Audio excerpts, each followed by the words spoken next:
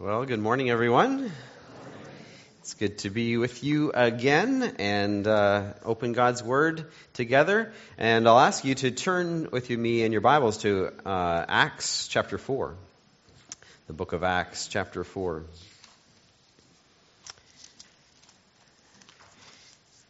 Yeah, it's good to be with you this morning. And as Jim said earlier, my wife and I used to attend here back when we were just starting in ministry, and a lot of people here are a great encouragement to us, and it's nice to see lots of new people here as well, and love to get to know you as well. And just in case you're not aware, you as a church group here support us each month. So thank you, and we appreciate that as missionaries in the Philippines. Just a little update, we'll be, Lord willing, heading back late in the summer. Our oldest, Lael, is going to college, Bible college in the U.S. In the fall. So we've stayed a little extra longer to let her finish her grade 12, and then after the summer she'll be starting Bible college. So our plan is to get her situated there, and then, Lord willing, we'll be able to go back. So that's a little update for where we're at, and you can ask us questions afterwards if you have more.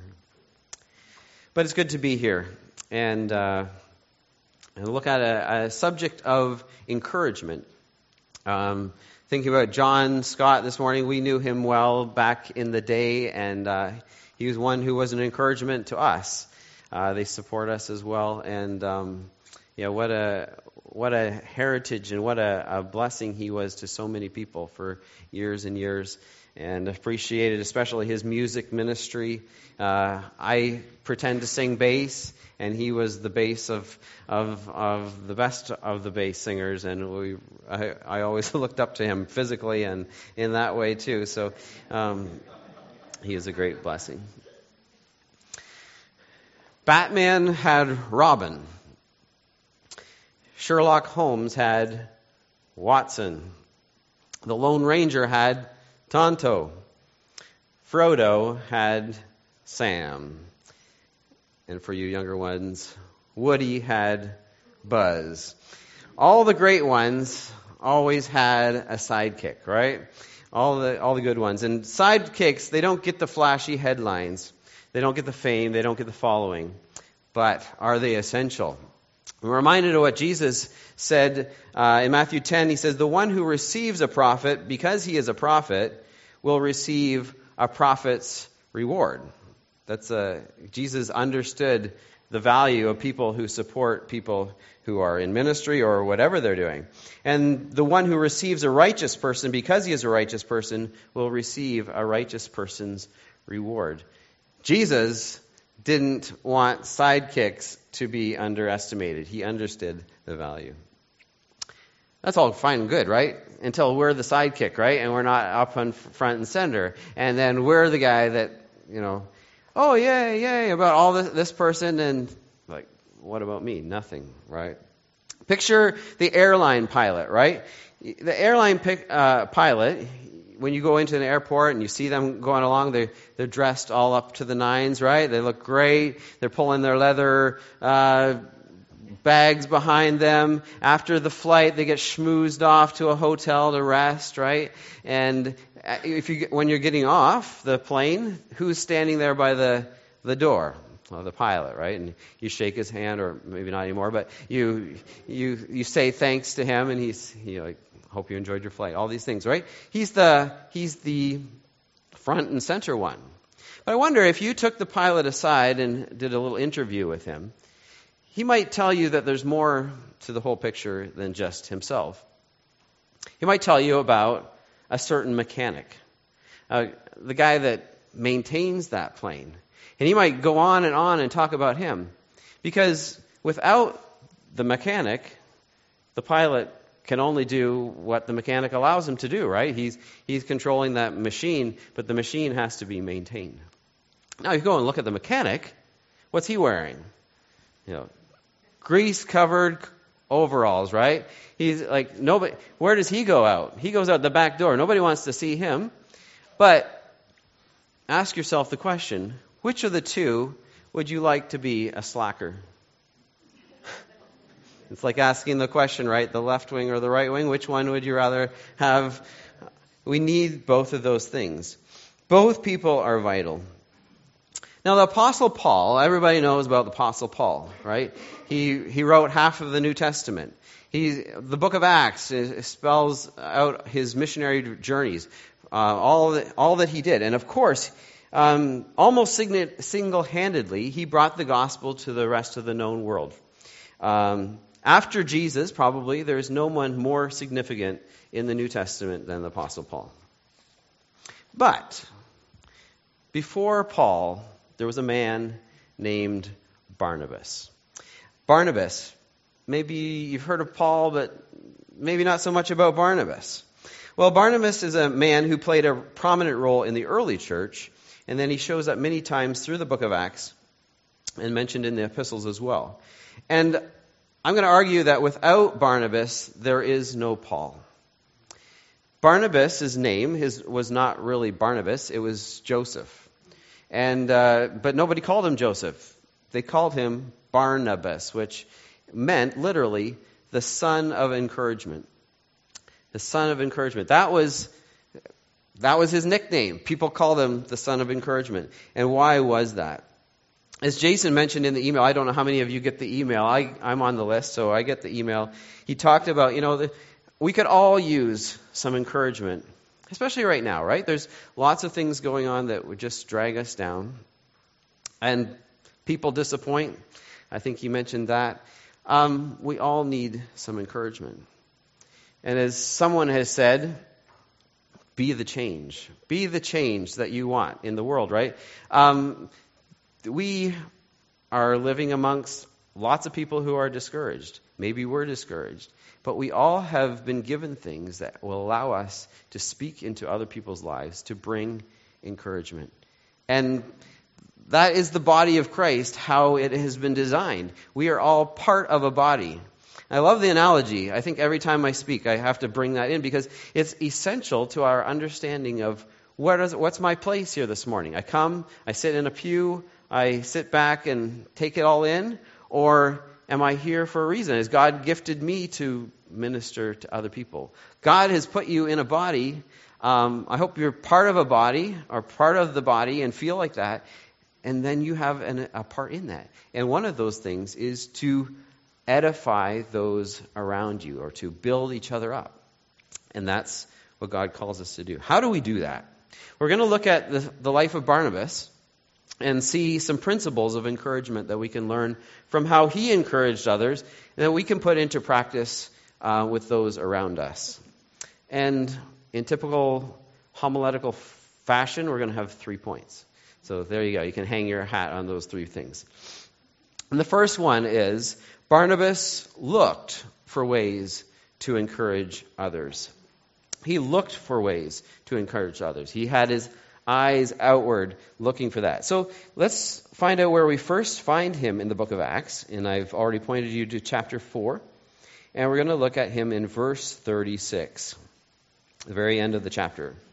Now Joseph, a Levite of Cyprian birth, he came from the island of Cyprus, who was also called Barnabas by the apostles, which translated means son of encouragement, and who owned a tract of land, sold it, and brought the money and laid it at the apostles' feet. Now, in the context of this, where we first find Barnabas, is that this is the very beginning of the church. And what had happened was, after Jesus had ascended and the disciples were living in Jerusalem waiting for the Holy Spirit comes in chapter 2. And then there you have the big sermon by Peter. 2,000 or 3,000 people come to Christ, put their faith in their Messiah at that time. And all these people had come for the festival in Jerusalem. And a lot of them were coming from all over the place. Well, they get caught up in all of this. I'm a believer. Jesus is my Messiah. Jesus is our Savior. And they get caught up on all of that. And they basically camp out in Jerusalem in all of this, learning more, and they're listening to the apostles' teaching. All of this is going on. Well, basically we have a big an immigrant problem because there are all these people coming. And then we have the poor that were part of this as well. There are all these sorts of physical needs that happen. And it's really neat to see how the church bonded together and they pooled their resources to help everybody, and this went on for some time. Well, Barnabas is one of these guys. He's from Cyprus, probably living in Jerusalem at the time, and he thinks about this need that is there. Now, other people sold land as well. He may have been the first, but he's certainly the only one that's mentioned by name. And anyway, he sees this need, and he says, I have this resource. Maybe it was something he wasn't using. Maybe it was. I don't know the whole story. But Barnabas identified this need, and he saw a resource that he had, and he said, I could sell this land, and I could contribute it to the needs of this growing body that was happening there. And he was the son of encouragement. That's the way he lived. He was always looking to see how he could encourage. And so he sees a need. How can I encourage? What is the resources that I have? Can I put it into play here? And he decides to do that. And so they called him, the apostles say, they called him the son of encouragement. What do people call you? What do people call you? Mr. Grump? Or Mr. Tightwad? Miss Generous? Mr. Grace? What do they call you? We don't use those sorts of names, but if they were, what would they call you? What a compliment to this guy. Everywhere he went, people were encouraged by him. And he must have, this is one example that we have of him, and it's going to get fleshed out as we look at his other examples, but here is a guy who saw needs. And in this case, his encouragement was in the form of generosity. Like big generosity, right? We don't all have land that we can just up and sell. We don't have maybe that sort of resources. But we all have something, right?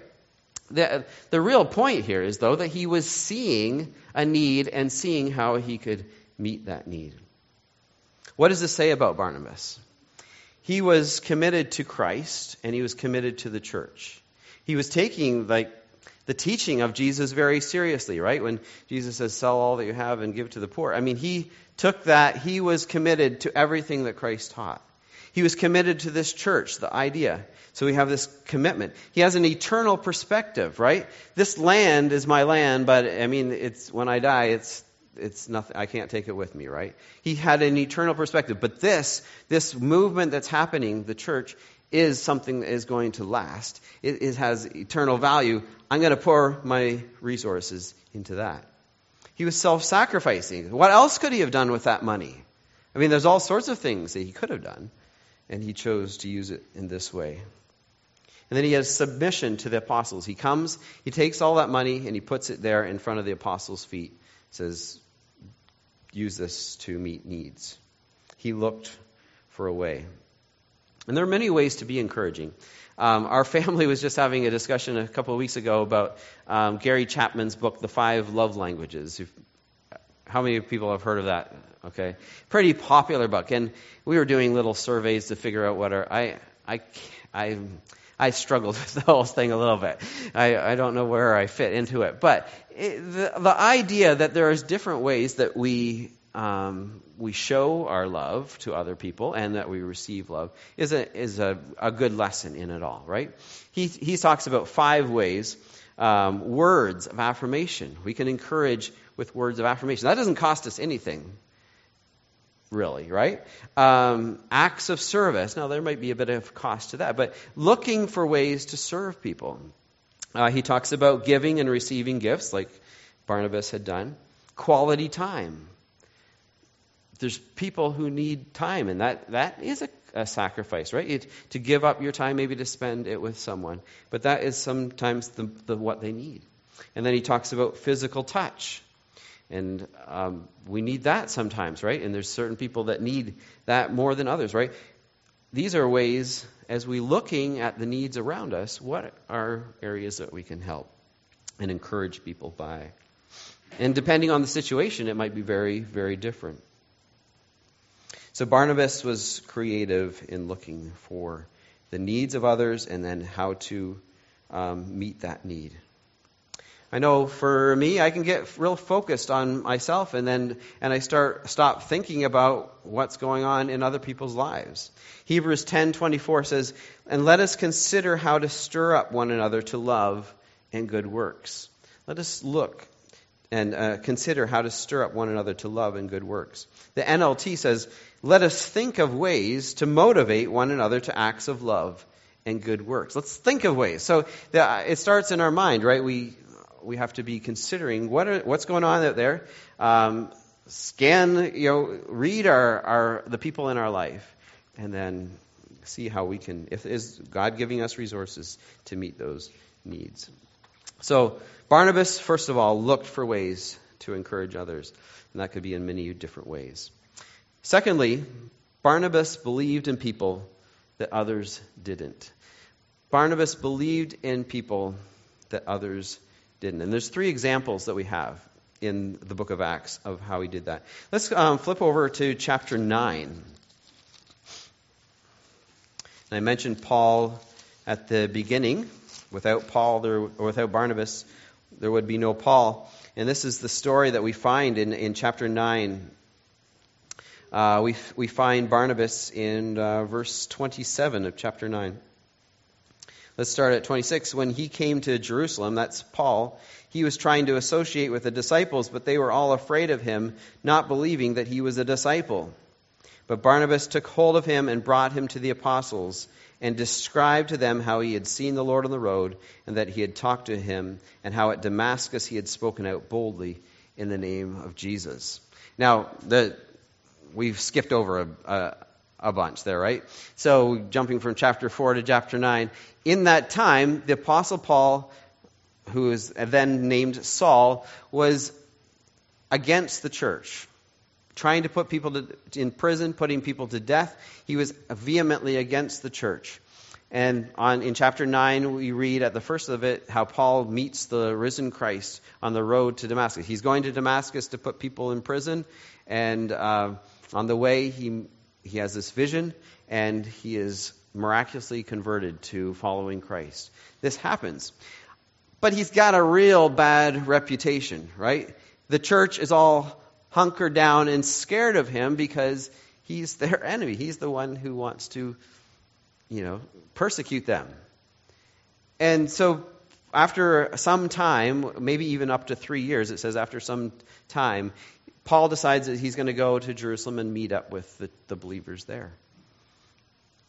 Nobody wants to associate with him. They've heard all the rumors. He's probably a fake, right? As soon as you hear conversion stories about the rich and famous, we are skeptical, right? Same with Paul, and even worse so, because he was against the church. And now he comes to Jerusalem, and when he came to Jerusalem, he was trying to associate with the disciples, but they were all afraid of him and not believing him. And then we see good old Barnabas. Barnabas took hold of him and brought him to the apostles, and to describe to them how he had seen the Lord on the road and had talked to him, and how at Damascus he had spoken out boldly in the name of Jesus. And Barnabas, Mr. Grace, Mr. Encouragement, takes Paul and he brings him in. He advocates for Paul, or at that time called Saul, there before the other believers. And the rest is history, right? Paul then becomes the great apostle, and we read all about him in the rest of the book. Saul is who he is because of Barnabas. Second example that we see that Barnabas believed in people that others didn't is when we come to chapter 11. So flip over 11. Chapter 10, Peter sees this vision of the animals. You remember that chapter maybe? Chapter 11, the Jewish Christians are scattered because of persecution. And the gospel is taken up to Antioch in the northern part. And again,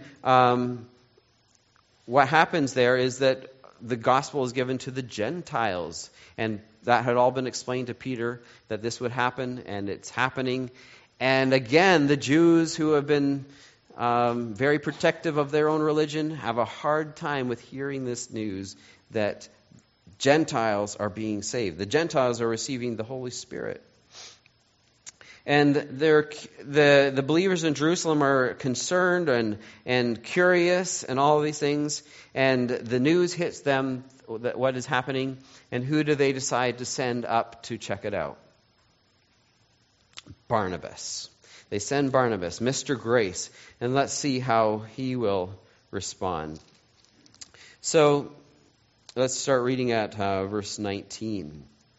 So then those who were scattered because of the persecution that occurred in connection with Stephen, who had been martyred, made their way to Phoenicia and Cyprus and Antioch, speaking the word to no one except to Jews alone.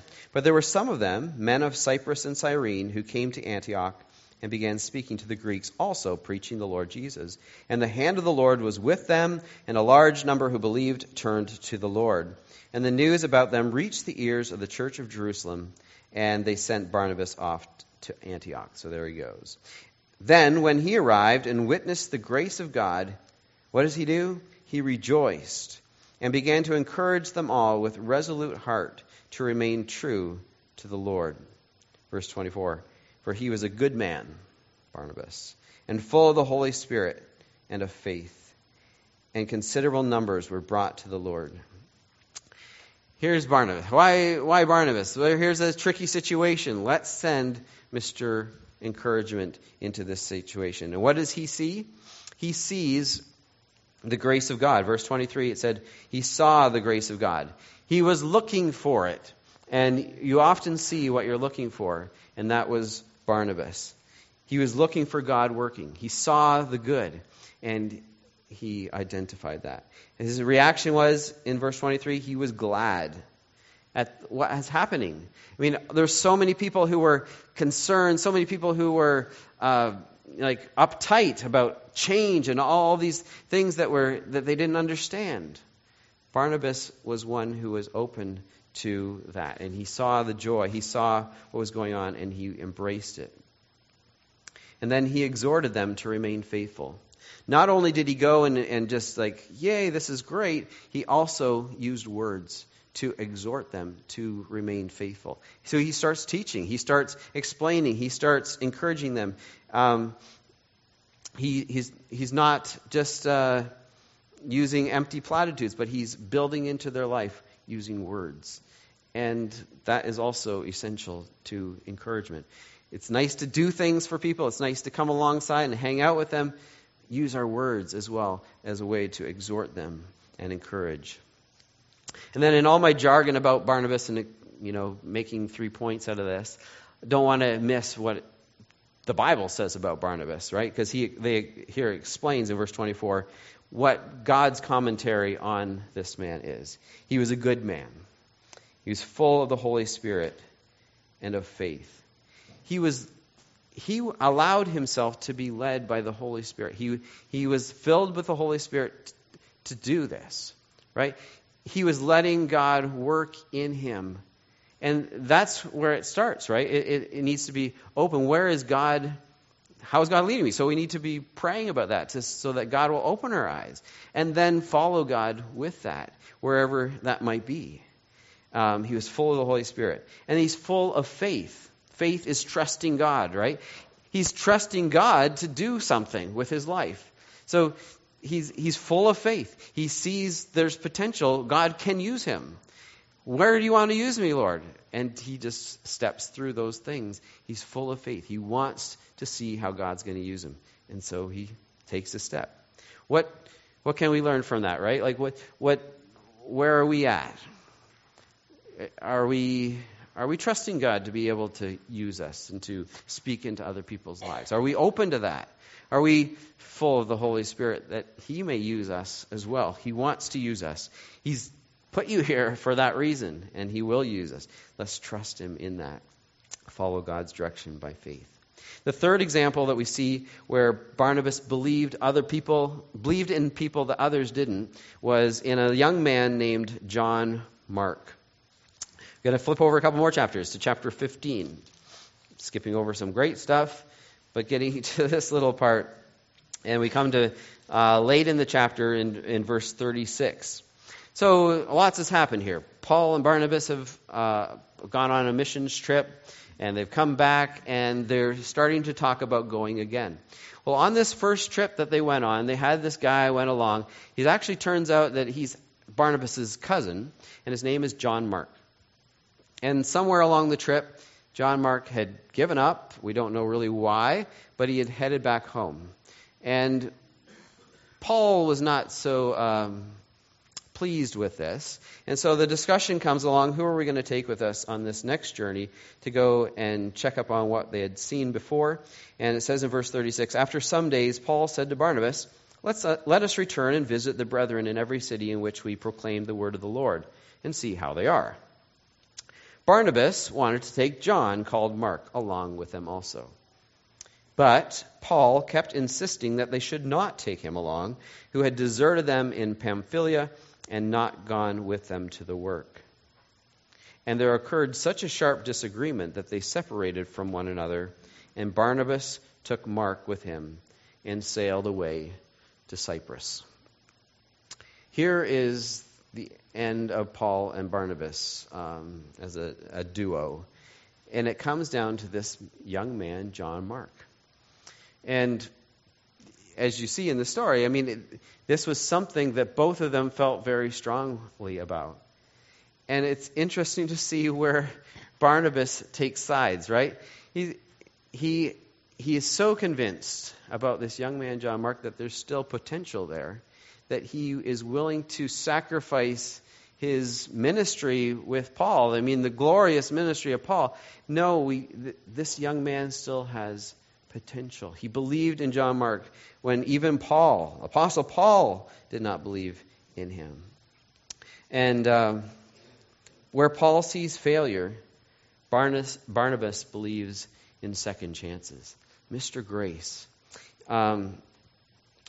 It ended up to his own detriment that Barnabas put his lot in with John Mark, because they separate. Paul and Barnabas separate at this point, and he sails off to Cyprus with John Mark. Paul finds a new partner, Silas, and they go on the second journey and the third journey together. Bad decision there, Barnabas. Bad decision. You associated with the wrong one, right? It maybe even hurt his reputation to associate with this guy. He was and rightfully so, right? Like, he was a quitter. He had failed Paul. He had let him down. He was maybe dead weight on the trip. We don't know the whole story, but Paul's like, no way, we're not. He had his chance, and Barnabas says no. He keeps believing in him, and you could say, yeah, Barnabas had just picked the wrong team. But it's really interesting when we know the rest of the story, because later we see that John Mark does become a useful minister of the gospel. In fact, so much so, you come to 2 Timothy, and Paul is on his deathbed, and he writes his letter to Timothy. He says, bring John Mark with you, because he's useful to me.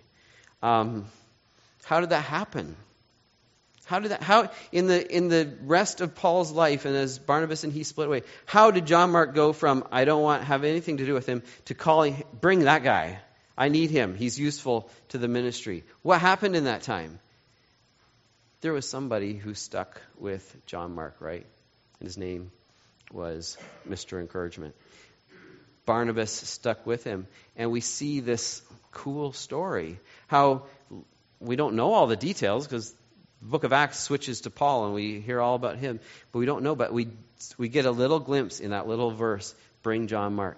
He's useful to me, because someone kept building into his life, and he can change. He changed. Can you believe that, right? Barnabas believed that could happen, and he built into him, and it did. In fact, you're holding in your hand, if you have a Bible with you, you're holding 16 chapters of the Bible were written by John Mark. The book of Mark is written by him. Wouldn't have had that either, right? If we just let him fail. He failed, drop him. You're sitting around people right now who have had failures in their life. Maybe you've had a failure in your life. God believes in second chances. If people will build into each other, if we see other people and we build into them, there is hope because the Holy Spirit continues to work. And He can do that if we don't abandon each other, right? We keep holding on and we keep encouraging. How do we do that in our setting? Well, the church is a weird group, okay? If you look around, I don't know a lot of you in your work context, but I imagine we have blue collars, white collars here. We probably have people who are quite well off. We have probably people who are maybe scraping by each day, working day to day. We have men, we have women, we have different nationalities. How come you guys are all here together on the same day at the same place? You have nothing together in common, right? There's something weird about us, right? Because we do have something in common, and that is all around Christ. And that brings us together. And even though we may not have other things in common, we do have something in common. And that is our Savior. Having said that, because we're all very different and we're not always spiritually minded, there are certain people who have a hard time getting into the middle of it, right? They hang out on the fringe. We need to be careful to see that because many people will come into the group and they'll kind of hang out on the outside. They don't know how to get in, and then it's easy to fly off the side, right? And as it all happens in the inside. We need to be careful and we need to have our eyes open for that and bring people in. For Barnabas, he did that even though he had to risk his reputation, right? Paul, Barnabas, off he goes with him, right? Hanging out, talking, going to coffee with that guy. I mean, just give it up. No, he had eyes of faith. We need to grow in our faith. Trust God for great things for people. Barnabas was a man of faith, and he trusted God for great things on a small level. Great things from God on a small level, on the people level. God is doing little things greatly, all the time, everywhere, and we need to be part of that. Have our eyes of faith. And then see failure as a learning opportunity and show grace. The ground is even at the foot of the cross. We're all just sinners who have been forgiven, right? And the person who has failed, that's by the grace of God, go you or I, right? There's nobody who is that we can look down on because we know we're all forgiven. And that was Barnabas' eyes, right? He saw that John Mark was someone who had a second chance because God's grace extends that far. It had extended to him, and he was extending it to other people. Unfortunately, we often the longer you hang out in church, the longer you start thinking, or the more you think, well, maybe I am self-righteous, or I am righteous, and something good about me. But that stinks to high heaven, right? We need to be constantly brought back to that place where we're humbled by the fact. That's the great thing about holding communion every week, right? It brings you back to that place where I am a sinner who's the only reason I can be here is because of the blood of Christ. And we're all in the same boat. It's a sad commentary on the church. I can never forget the opening of Philip Yancey's book, What's So Amazing About Grace. Have anybody read that book? It's kind of an old one now, but the opening story about a lady who had failed in life. I'll sum it up in that way, right? She had exhausted her resource. She had sinned. She has, in a difficult situation, had a baby to care for and didn't know where to go. And someone suggested to her, why don't you go to the church? They could help you. And her response, as Philip Yancey tells the story, is, why would I ever go there? I'm already feeling terrible about myself. They just make me feel worse. I mean, Yancey takes that and leaps through the book on grace that he has, what's so amazing about grace, because that's the power of grace, and we must never get past that, right? That we have been saved by grace, and we can extend that. This should be the place that is most gracious, because we've all experienced it. And let's watch for people coming in the door who need to see that, and never give off that sense of we're somehow arrived. And keep working with them until, as Paul or Barnabas did, John Mark became useful. I mean, keep working and keep building into people's lives, pursuing them. How many people were here among us and are no longer because people just kind of, I mean, yeah, that's their fault. They left, right? But who went to pursue them to try to bring them back, and who gave up pursuing them? That's where it falls on our line, on our lap. Someone wrote this. I don't know who wrote it, but it was entitled "Barnabas's Funeral." You imagine Barnabas has died, and a man gets up to speak, and it's the Apostle Paul. Everybody nudges each other because it's Paul. He's famous. He says, "I persecuted the church. I put followers of Jesus to death and in prison. Nobody trusted me. No one touched me. But then Barnabas came along, put his arm around me, and he said, I'll vouch for him. I stand before you today because of Barnabas." Then John Mark gets up. He's an old man by now, and people nudge each other. He wrote the gospel. He's famous. He says, "The truth about me is I was a quitter. I had run away from Jesus and ministry, but Barnabas wouldn't give up on me. He saw something in me. I don't know why or what. And he took me under his wings and said, I'll vouch for him. I'm here today because of a man named Barnabas." Who needs us to vouch for them today? So Barnabas was looking for ways to encourage. He believed in people that other people didn't. And finally, Barnabas was content to make others greater. He was content to make others greater.